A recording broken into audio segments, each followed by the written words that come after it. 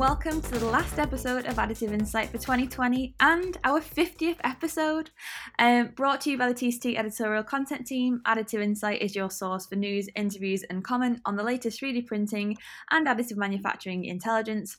I'm Laura Griffiths, TCT head of content, and I'm joined by senior content producer Sam Davis. Hey Sam. Hello, how are you? I'm not too bad, thanks. Are you feeling ready for the Christmas break? I definitely am, yeah. December being a quiet month is just not a real thing I've discovered, and I can't wait to kind of sign off for a week and a half and not do anything, just remain horizontal, watch Netflix, eat loads of rubbish food, and yeah, enjoy myself. How about you? Yeah, I'm feeling pretty much the same. I mean, so Sam and I had to laugh last week because as we were talking about the typical wind down, end of the year, usually welcome a quiet period in December after the kind of stress that is form next month, not just form next week. And then it's almost like the industry heard us and then in came in some big industry announcements, which we'll talk more about later. But yeah, definitely getting ready to wind down now. But before we do, we figured it's the end of the year. We want to take a look back at some of the biggest stories from 2020. Sam has already compiled a month-by-month rundown of the most significant launches, applications, and interviews you can read now at tctmagazine.com. So today we're just going to chat about the year as a whole, just some of our kind of minimal trips that we've taken this year, some key interviews, some key launches as well. But first, a quick word from our sponsor, Ultimaker.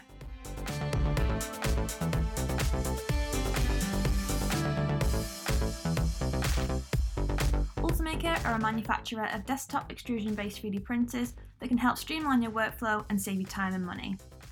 Ultimaker printers offer industrial-grade material options backed by an extensive Materials Alliance program, and they're also paired with trusted Cura slicing software, which recently surpassed a milestone of 2 million users.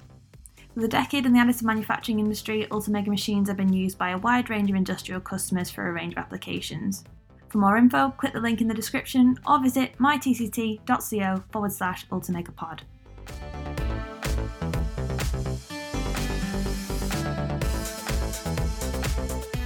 So let's talk about the start of the year then, which started, as it always does, with some trips overseas, some visits to Gothenburg and Hamburg, actually starting in Tokyo at TCT Japan back in January. But Sam, your last trip before the world changed was a visit to GE Additive's Arkham EBM Centre of Excellence. Yeah, so they had they invited us over maybe, I don't know, 2 or 3 weeks before, certainly in the UK, we started locking down. And I remember kind of being naive about the whole thing then, and I think they'd put on a smaller event than they'd initially planned because of concerns around COVID. And I remember thinking that was a bit dramatic, and it obviously wasn't. But yeah, so they had this new 15,000 square foot facility, which with some good foresight was kind of, equipped with loads of collaborative workspaces and a hot desk setup. So they're probably doing quite well with COVID and that kind of thing. Lean manufacturing principles throughout as well. And they were preparing to ramp up production of their some of their EBM platforms. And they took us around the facility. They gave us presentations. We sat down and spoke to some of the leading personnel there. But undoubtedly, the star of the show was a titanium aluminide turbine blade, of which there are around 250 on the GE9X engine, which is going to be used on Boeing 77X aircraft. And they presented these blades to us. They were swinging them around to show us how light it was. They were saying it can't be produced any other way. So they use EBM they use the Spectra H platform, and in that platform the temperature of the build chamber can reach up to 1200 degrees C, which melts the material, and then means that there are kind of smaller thermal gradients generated, and thus there is less residual stress and less risk of the part cracking. And the weight reduction was around 30%, and they contribute to a 10% increase in fuel efficiency compared with the GE90 engine that came before it, and 10 of them are produced at a time, I think, on the Spectre H, in a build that takes around 100 hours. And at the start of the year, so we were there at end of Feb, and maybe 4 weeks earlier, a month earlier, at the start of the year, Boeing successfully flew two GE9X engines on the 77X aircraft during a kind of testing process, and then by October the engine had received FAA certification, and we were told at the beginning of this year that in 2021 that Boeing expects to deliver about 340 of these aircraft, which would be an impressive number of flight critical parts being produced with EBM tech. And we were talking about, how if that number of aircraft increases that Boeing has to produce, then obviously GE and their partners who produce these turbine blades have to kind of match that, and it kind of was a nice fit with them ramping up. It sounds like, all being well, they'll have a busy few years ahead of them, and another 3D printed part on an aircraft. Mm-hmm. Yeah, those are some really interesting examples there, and from an industry as well that has been heavily impacted by the challenges of COVID, things like travel restrictions and various lockdowns. But we have continued to see some great examples of the technology being applied to the aerospace sector. Not long after that, BAE Systems set itself a target to 3D print 30% of its Tempest fighter jet. It's already been using 3D printing for its Typhoon aircraft. I think about 1% of this aircraft, but amid the kind of challenges in the aerospace sector as a result of COVID-19, the company is now hoping to cut the time and cost of its production by up to half by using 3D printing. So that's just an example there of how the challenges have actually really given 3D printing an opportunity to show all of its benefits. And aerospace was actually the theme of the last event that I went to before various restrictions happened. So I went along to the Red Cabin Aircraft Cabin Additive Manufacturing Conference, which is so difficult to say. And just there were various vendors from aerospace and also additive manufacturing coming together to talk about the various opportunities and challenges for additive manufacturing within the industry. I think the more kind of impressive / ambitious goals kind of came from Etihad Aviation Group's plans to 3D print up to 60% of its next generation aircraft cabin. And it's not just one of those where they were talking about these really future-facing applications and components. I mean, some of them were, but a lot of them really truly made sense for the kind of things that they were talking about. And we saw various examples throughout the few days from companies like Lufthansa. They're using 3D printing for very specific components. So when components have failed, or maybe they've been damaged due to wear by customers, things like that, and they've been using 3D printed to redesign certain parts. One of them was something like it was a jack for your headphones in the seat pocket. So apparently, usually when people are plugging in the wrong thing, it can result in this kind of molten headphones effect that happens and really just ruins the socket. So they've developed these 3D printed alternatives for things like that. And then also various other components like an air grill, which was damaged in its 747 cockpit ventilation duct. They've now certified a part that's apparently more durable and has various other benefits in terms of lead time and reduced manufacturing costs and maintenance as well. So so many examples there. And these examples have really just continued to come about. Another company, Sater, which is an Airbus company, produced this cup holder, which was inspired by a wingtip design, which, funnily enough, has also recently been is a part which has recently been certified now for production on its A320ceo aircraft. So this is a metal 3D printed wingtip fence component. This cup holder design was actually partially inspired by this design, which has been in the works for about a year or so now. But it just shows how this industry, while it was heavily disrupted, there are lots and lots of things still happening, and there's lots of innovation still taking place there. But of course, shortly after these trips, our travel plans were very much halted. COVID-19 really hit in places like Europe and the US following Asia. And we were all sent to work from home, industries were paused. And there was this kind of brief moment, Sam, where we really thought we might have to get super creative now about our news gathering efforts. But additive manufacturing instead had a real surge in interest as both users of 3D printing and vendors stepped in to help manufacture critical components, things like PPE when we had these real shortages of stock, and also using the technology to help plug gaps where traditional supply chains in places like China, for example, had really just been disrupted. So, Sam, I mean, I don't want to talk about this too much because I know that we've talked about it at length throughout just about every story we've written this year and also on several podcast episodes. But just give me kind of like your brief of some of the kind of things that were most noteworthy around that time. Well, I think it kind of started with the face shield, and just kind of printing the kind of the plastic part that holds the visor in place, and then that seemed to be the primary application. It was easy to do. It was design files were being shared all over the place, and they were an essential piece of equipment through those months. And then we had the odd story about ventilator components and certain valves, and then it really started to become SLA and DLP companies like Carbon, Origin, those guys really hitting some huge volumes with the nasopharyngeal swabs, and it was just I think to begin with we were maybe a bit skeptical about whether 3D printing did have its kind of role in this battle, but it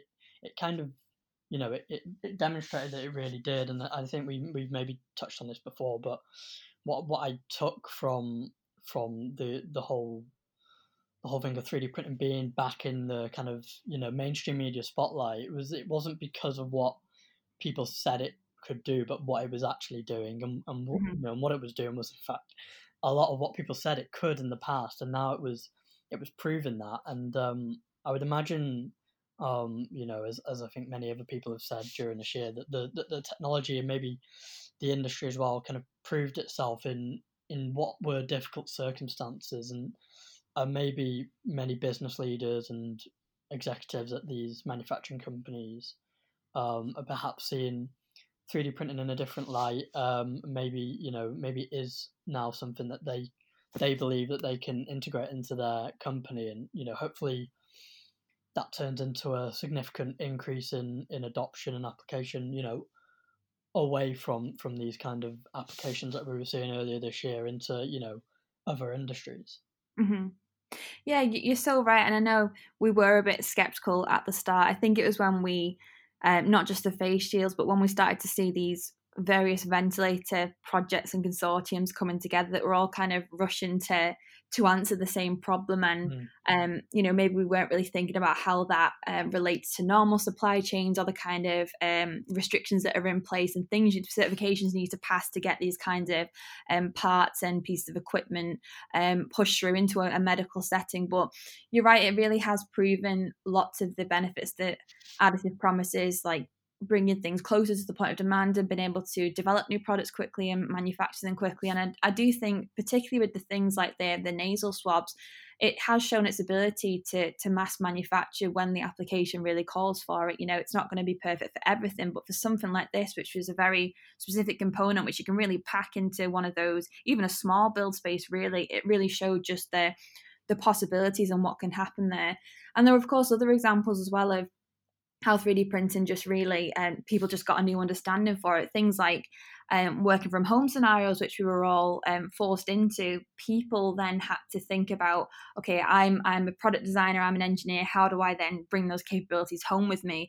And we did see a bit of an increase in these professional systems being taken home by people who were maybe used to, using industrial manufacturing systems at their office or in the workplace. And now they're able to take these home and figure out, okay, I can do this, and maybe I could use it for this in future, or, okay, actually that sounds like something we might be able to bring into production for this part or the next part rather than COVID related equipment. So it will be interesting to see now how that does translate going into the next year and the years ahead, because especially even on this podcast, most CEOs and founders that we've spoken to, they're all very positive about the fact that this has been, you don't want to say it because you don't want to put a positive spin on a terrible year, but it has kind of helped give additive a bit of a platform again, almost like this second hype wave, really, but a hype wave that was actually really valuable for people to just see the technology and see all of its benefits. And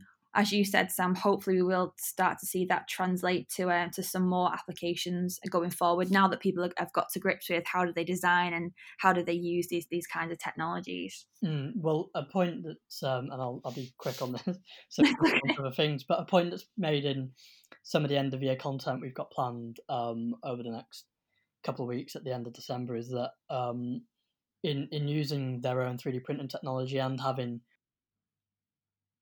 will have learned a lot more about their technology than typically they normally would. Maybe only a few of their biggest customers, their super users, if you like, would, because of the volumes that they might work with, and so that might mean that they've got a better idea of their print capacity, or they'll have a clearer idea of who they should be working with now to fill in the gaps of what they offer, and many of them will have made new contacts. I've heard multiple companies say to me that they weren't even looking at the medical sector before 2020 as a key market for them, and perhaps now that has changed, and they're working with new companies, and they've maybe been inspired to look at 3D printing for certain applications. So yeah, I think there's a lot of almost new promise about what this year will have done for additive manufacturing.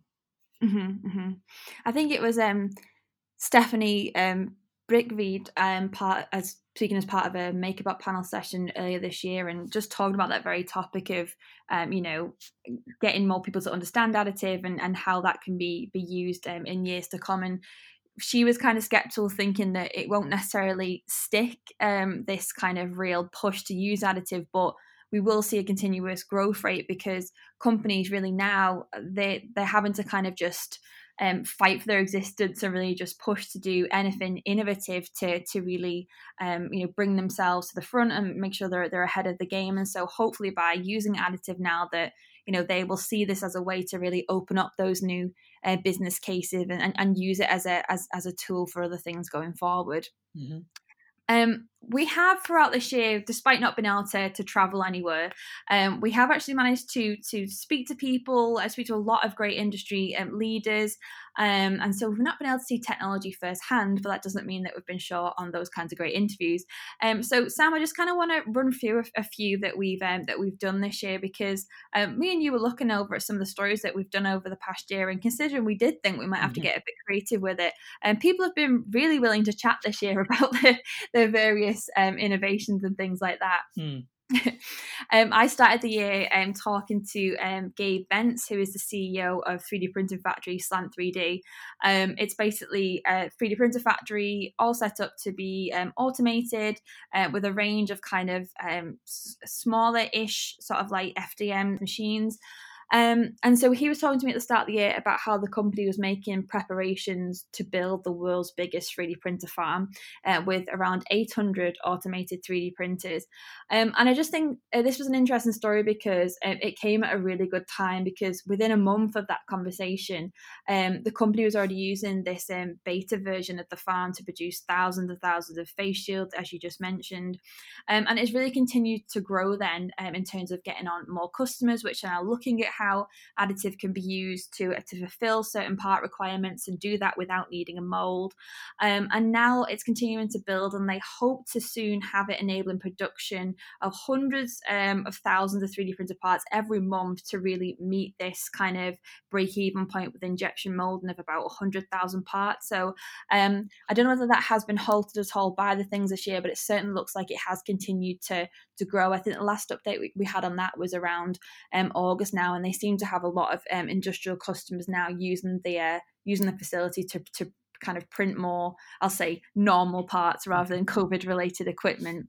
And throughout this year as well, on this very podcast, I've been pretty fortunate to speak to a number of additive leaders, like EOS CEO Marie Langer, who spoke to us back in February about making 3D printing into this mainstream sustainable manufacturing process, and also to chat about her first months as CEO after taking over the company from her father.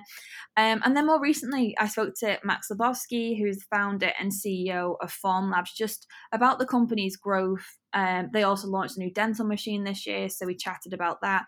And also got an update on that Fuse One system as well, which is something that they launched a couple of years back now, and we've kind of been waiting to see more developments on where this technology is up to. It's their first SLS system designed to be a desktop system.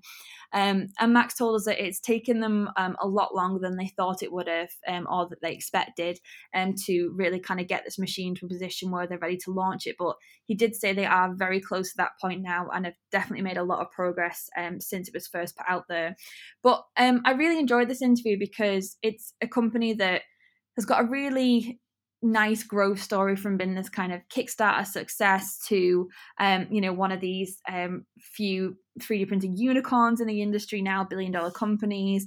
And it was very active in the fight in COVID-19, which kind of sparked our conversation. But it was just great to talk about how far the company has come and really remained true to itself as this kind of provider of professional systems, even though it really came of age during this phase of consumer hype and just seeing where it's up to now.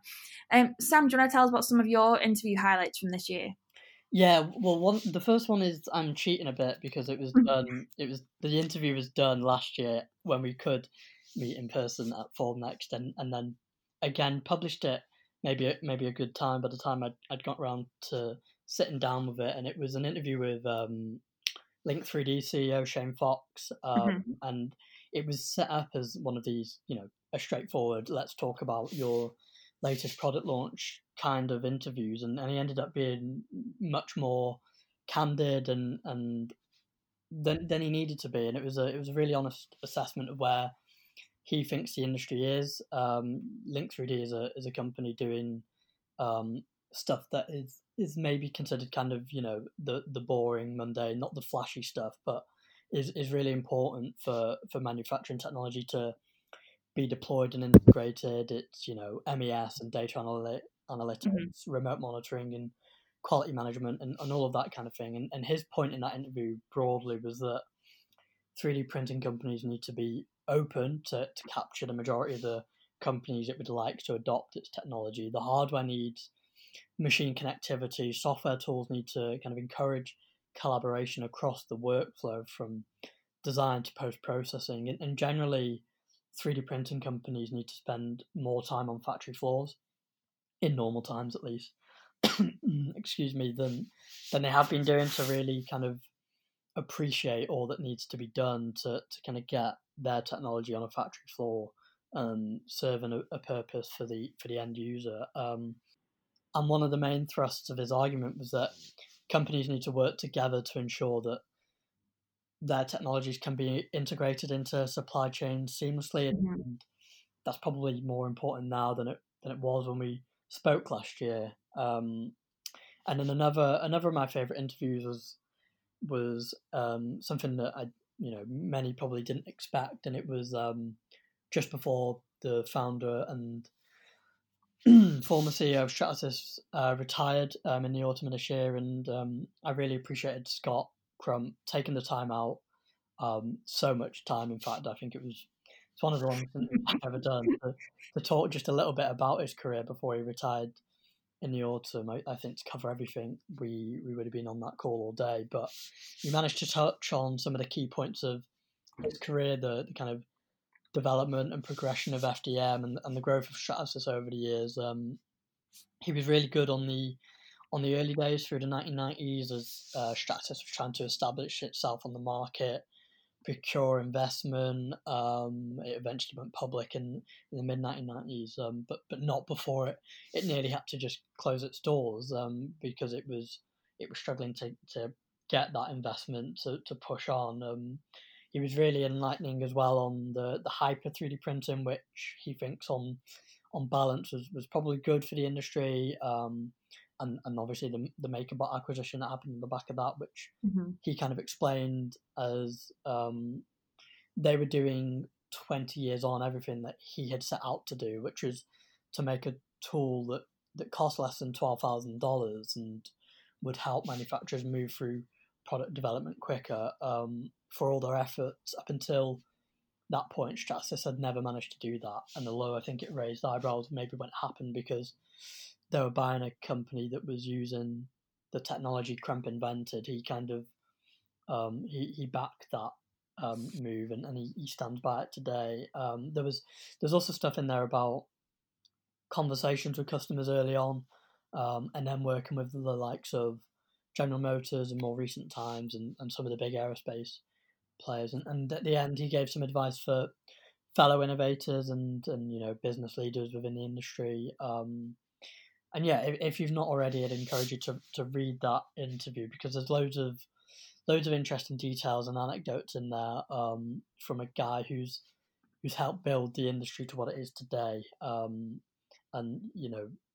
his company's remained one of the leading companies. His technology is the most used technology out there. So I really enjoyed speaking to Scott about all of that and more. Yeah, it is a really great interview, and as Sam said, defo go check that out on tstmagazine.com. And it kind of segues in quite nicely to the next bit we wanted to cover on this episode, which is just some of the industry developments that have happened over the last year. And one of them references back to the thing I said at the start of the episode, which was that thought it was going to be a nice quiet December, but then Stratasys swooped in with this huge deal with Origin. Sam, do you want to talk a little bit about this? Because I know you chatted to the guys straight away about this story as it happened. Yeah, so as it has done, many times before, Stratasys decided that in this case the best way to kind of expand its portfolio and bring in kind of DLP technology was via an acquisition, merging with Origin, in a deal that will reach up to $100 million with some performance based installments in there. And just a couple of years after Origin came out of stealth, the two companies had actually partnered earlier this year during the pandemic to distribute and market some of the COVID test and swabs that Origin were manufacturing. And over the course of the year,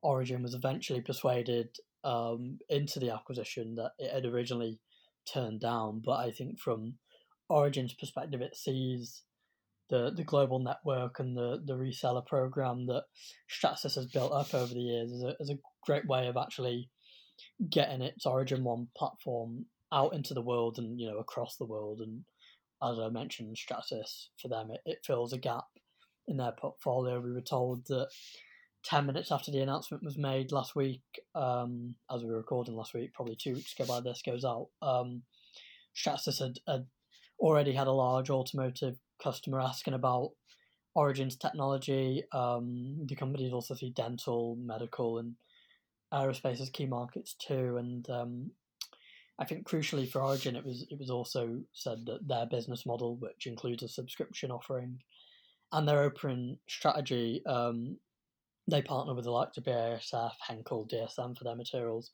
That's going to remain the same, and actually, it might, they were saying, even influence Stratasys in the evolution of its own approach, as it maybe looks at adopting what it described as a more ecosystem type mentality. So I think it really is, by the sounds of it at this stage, an acquisition that worked for both. And yeah, hopefully we'll see some good things coming from both brands moving forward. Mm-hmm. Yeah, it certainly seems to make a lot of sense, and I understand from Origin's perspective, Stratasys are kind of the perfect, I guess, launch pad really to really take their technology to the next step, because they're just this huge leader in polymer technology. And I actually spoke to Andy Langfeld, who is the president of EMEA for Stratasys, just last week, or 2 weeks ago as well, as Sam said, by the time this podcast goes out. And he was saying that, this decision was really all about ensuring that Stratasys is this leader in polymer additive manufacturing and technology. So to be able to offer this kind of fully comprehensive portfolio of different polymer technologies to really meet all those different applications within the industry. And while it's quite interesting, because Stratasys, of course, last year revealed more plans about their metal technology, which we're still yet to hear more about. It certainly makes sense that they kind of want to bolster this backbone of theirs as a leader in polymer technology. Mm. And some other key developments as well. Sam, I'm going to ask you about this one too. This is the merger between DSM and Covestro, a huge materials partnership there, which I know you've recently spoken to both those guys. Do you want to just give us kind of the roundup on what happened there? Yeah, so just briefly on this, I think it was a move that surprised a lot of people, especially as I think just weeks or maybe a couple of months prior, DSM had taken over Clariant's 3D printing business, only to then announce that it was being, its same kind of, the portfolio that its 3D printing business sits in was being bought out by Covestro. But I think it speaks to a market that is going through some consolidation and will continue to as we move through the next few years. And this deal is still yet to be completed. I think that'll happen maybe in the first few months of 2021. But again, it's about complementary offerings as well as a focus on the circular economy, as Covestro was highlighting at the recent Formnext Connect event. And hopefully we'll be able to hear more from both of those guys next year once the takeover is actually complete. I know both sides don't want to say too much until it's over the line. But yeah, a really interesting development on the material side of the industry there. Mm-hmm. Another company that's had a lot of different news stories come out this year, including a leadership change and various application stories, is 3D Systems. I spoke to the new CEO, Jeff Graves, a couple of months back now, who talked to us just about this new application focused strategy which 3D Systems is going ahead with, and also this idea that they're now eliminating any distractions just to focus on kind of, as he put it, they're kind of the main legs of the stool in 3D printing, which are hardware, your software, materials as well. So I talked to Jeff just about the company's focus, and you may have noticed like over the last year, 3D Systems they've not really continued to launch product after product after product, as maybe they have done in the past in terms of launching new versions of machines or maybe new materials here and there. Instead, they've really focused more heavily on things like applications and customer stories, which is what they're going to do going forward. And I think a very recent news story kind of it kind of bolsters this idea that they are eliminating all distractions just to focus on these key segments of the business. So, 3D Systems recently agreed to sell its Cimatron, a CAD/CAM business, for $65 million. They've sold this to an investment firm. This really kind of made sense, and I think that this idea that they are eliminating distractions, so things like where they've focused on stuff like subtractive parts of the business, and I guess that's been through partnerships with companies like GF Machining, things like that, and they're going to kind of like divest in that kind of stuff now and really just focus on the things that are really important, the things that Jeff kind of thinks that the industry is really really good at. And then another company, Sam, just to kind of finish off talking about the launches, would be a very, very recent story now, Desktop Metal going public. Do you just want to give us the brief summary of what happened there? Yeah, so that was announced in August, and then a couple of weeks ago it was listed on the New York Stock Exchange after agreeing to a reverse merger with Trine Acquisition Corp. And this is a move that Desktop Metal says is to accelerate its growth trajectory and accelerate the development of its portfolio, which I think this year we've seen a bit of already. With they've launched new software products, a kind of a build processor with Materialize for its production system, a live sinter platform as well for its BinderJet technology. There's new materials being released, including a copper material earlier in December as well. And then last week it launched the P1 system to its production system line, and the production system itself will now be called P50, and that's going to be shipped in the back half of next year. And the P1 is a smaller system. It's kind of a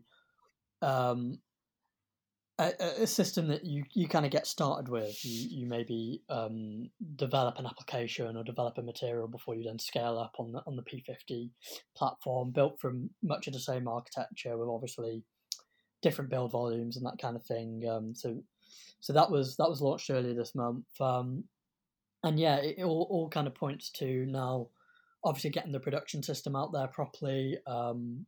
Shipping that, which that's set for the back end of next year, I think, and it would all point towards a busy year next year with with a bit more momentum for them and maybe a bit more investment as well. So yeah, interesting things going on at Desktop Metal. Mm-hmm. So just to talk about some launches now from this year, because despite there not being any trade shows or places where we can actually go out and visit these new systems, there have actually been some significant launches that have happened over the past year. And one of the major trends was in multi-laser machines, which is something we covered quite heavily in our Formnext episode of the podcast and also in various interviews on the website too. But just to kind of recap, we saw several multi-laser systems launch, including one from Velo 3D, which I think was an 8-laser system, Sam? Yeah, that's right.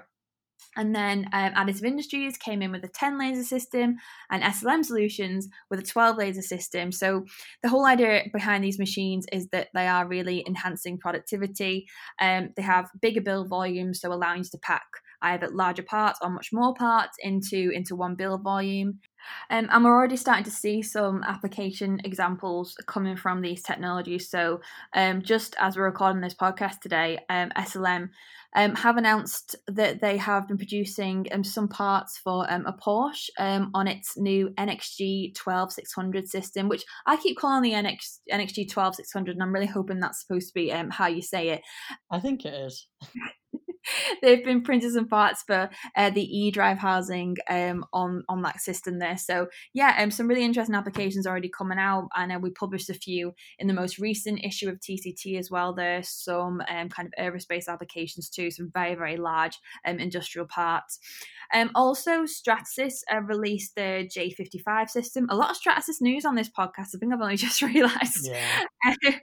So the J55 was launched back in April as this kind of office-friendly, full-color multi-material printer, kind of a more accessible alternative to its PolyJet technology, falling just below the $100,000 pricing point. So it promises realistic Pantone validated colors, textures, transparency, and the idea is to deliver these super realistic models that match the shape, form, material, and finish of final products. And that comes in at around a third of the cost of its normal enterprise class PolyJet system. So a great little machine there. And when it launched, we already heard of a few beta customers that have been using the system, things like small, medium design firms. And since then, we've seen several customer stories coming out. I think one of the most recent ones was a pharma technology company, Site Medical, which has adopted the technology to prototype some of its parts. And it's just an interesting one to point out, because if you look at those stats from Context, which were published earlier this year, which were about the different just the sales of each different section of 3D printing hardware. And the design category was actually one of the ones that had sort of suffered the most, really, because it falls under this kind of $100,000 threshold. I think it's between $20,000 and $100,000. And yeah, so this was kind of an industry that, a part of the industry that had sort of dipped, but Stratasys seemed to have kind of gone the opposite way and really done quite well with this system. So hopefully we'll see a bit more good news from that going into next year as well. But as I said, without trade shows this year, understandably, it wasn't a huge year for major machine launches, if you don't count the recent stuff of Formnext. But we did see plenty of launches and announcements in other areas, things like post-processing with Soicon's new system, which is their first post-processing system aimed specifically at polymer parts. And there's also the HP and Rossler announcement, Sam. Yeah, so that came about 12 months on from them announcing their partnership at the Formnext in 2019. And this is the Jet Fusion 5200 automatic unpacking station, which is a shortened version of a very long name. That was revealed just last month, and it was promising productivity increases and higher powder reclaim rate compared to kind of manual unpacking operations. And really along this kind of trend of automating post processing. The fact that you have to do so much work post build has been an irritation for a long time with Mhm. manufacturers. And we're really starting to see automated solutions come to market now. The way this one works is that once the print job is cooled, the lifting device will transfer the cooling unit to the automatic unpacking station where the parts are unpacked, and then an air suction system transfers the leftover powder into an external tank, and then when that tank is full, it can then be loaded back into the HP build unit. So it sounds like a quicker way of going through those processes, and maybe a more kind of sustainable way as well of reusing the powder that might otherwise be discarded. Mhm. And speaking of making the process more sustainable, another significant launch which happened just a few weeks back now was Materialise announcing the launch of its BlueSynth technology. It is a new kind of combination between material and also SLS 3D printing, which makes it possible to 3D print with up to 100% reused powders. So the problem for a long time with additive manufacturing with SLS has been this kind of so-called orange peel effect, which is a service problem which happens in laser sintered parts which are produced using only used from previous jobs.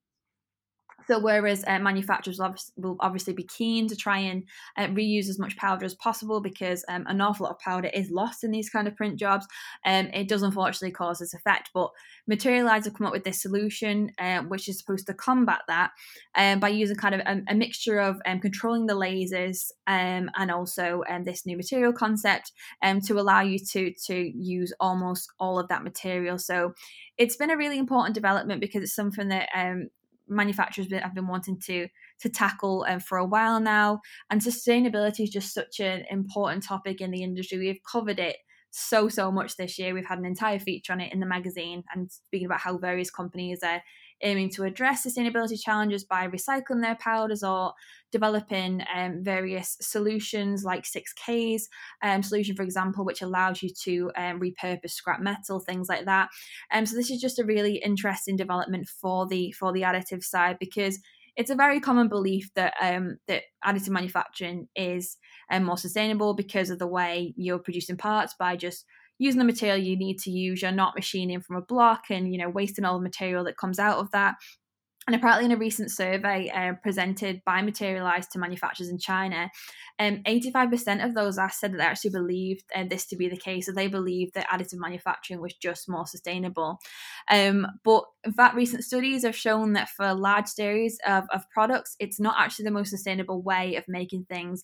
Now, that is large series of identical products. So whereas additive manufacturing may not kind of quantify as the most sustainable way of making these kinds of parts, it of course does have other benefits in the sense that you don't have to make identical products. You can make mass customized products and things like that. So it does still have its benefits for that kind of stuff. But we spoke to Materialise this month just to find out a little bit more about this, and Jürgen Laudis, who is the VP and General Manager of Materialise Manufacturing, did say that this development is really great, but we do need to give additive manufacturing we need to cut it some slack. Basically, it's still a very young technology compared to other established manufacturing processes which have been around for years and years. It's been used in a production context now for barely 2 decades. So moving forward, we just need to kind of keep asking what can we do to make additive manufacturing more sustainable. And I think that there are plenty of companies in the industry now which are really aiming to address that, and I'm sure this is something that's going to carry on being a feature within additive conversations over the next year. Which brings us now to our very last point, which is talking about next year. So Sam, you have you're just completing now an article which is pointing to some of the machine launches we can expect to see over the next year. Do you want to just give us kind of a snapshot of what that is going to be? Yeah, so this has just been, as we've kind of gone through this year, noticing that a lot of companies have been saying in their press releases that such and such technology will be launched or shipped or whatever in 2021. And so in the last few weeks, we've been speaking to the likes of GE Additive, Desktop Metal, Wayland Additive, Hyperganic, the software company, and a few others about either what they're bringing to market, or what in the case of Desktop Metal, what once it ships, the production system will kind of address in whichever industries, and we're going to touch on a few of the other developments as well. Some of the ones we've touched on in this very podcast, DSM and Covestro and Stratasys and Origin, those takeovers are obviously set to be completed next year too. And yeah, we're gonna throw that together because it looks on the face of it so far that 2021, and in particular for Metal Binder Jet, and it's going to be a pretty big year. So this will kind of preview those announcements with just a couple of quotes from each of the companies, and a bit more information about either when we can expect the launch to happen, or what capabilities their product is offering, and what market it's addressing, and things like that. So that'll be out probably not too long after this podcast goes out. So keep an eye out for that. Yeah, you mentioned there things like the trend for Metal Binder Jet technology, which is something I'm sure we're going to see more of next year, as you mentioned, with machines that are going to be available on the market. And there are a number of other trends which we've spotted kind of creeping into this year, which I think are really just going to be accelerated next year. And one of those, just based on various observations and conversations that I've had with people, is definitely around software. So while we've seen software collaborations between hardware and software companies, it's also important to note just how this kind of trend to working from home and, remote working, and maybe people not having machines at their desks, and, maybe having to think about other ways of manufacturing things, that software is just going to become all the more relevant next year, because people are going to have to think about how they kind of manage those workflows and how they manage those distributed supply chains. It was in a conversation with Dr. Lee Bath at Leo Lane just a few weeks ago now. He was talking about how their technology has just really kind of it's really been brought to the forefront now, that people need to ask about how they better use software to help manage their workflows, manage distributed manufacturing, and also protect their parts as well. So, and I think working from home and this idea of, people not all being in one place is really just going to I guess, exacerbate the need for that. So I think that's pretty much it. Sam, we have done pretty well to cover an entire year in an hour. Yeah.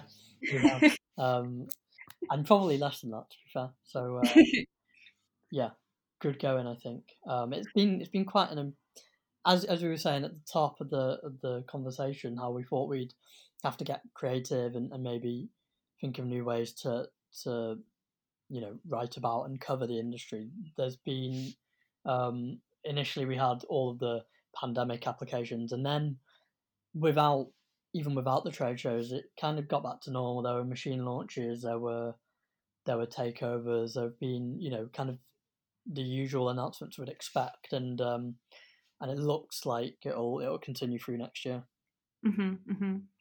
Definitely.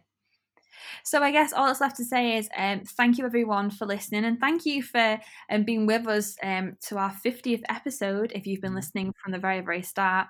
We wish you all a very happy festive period and a much more hopeful 2021. We'll see you then. Bye.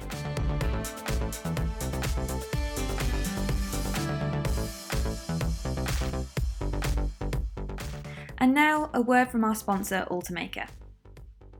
Ultimaker are a manufacturer of desktop extrusion-based 3D printers that can help streamline your workflow and save you time and money.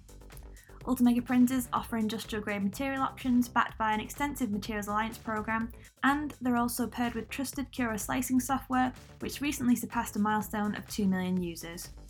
With a decade in the additive manufacturing industry, Ultimaker machines have been used by a wide range of industrial customers for a range of applications. For more info, click the link in the description or visit mytct.co/ultimakerpod.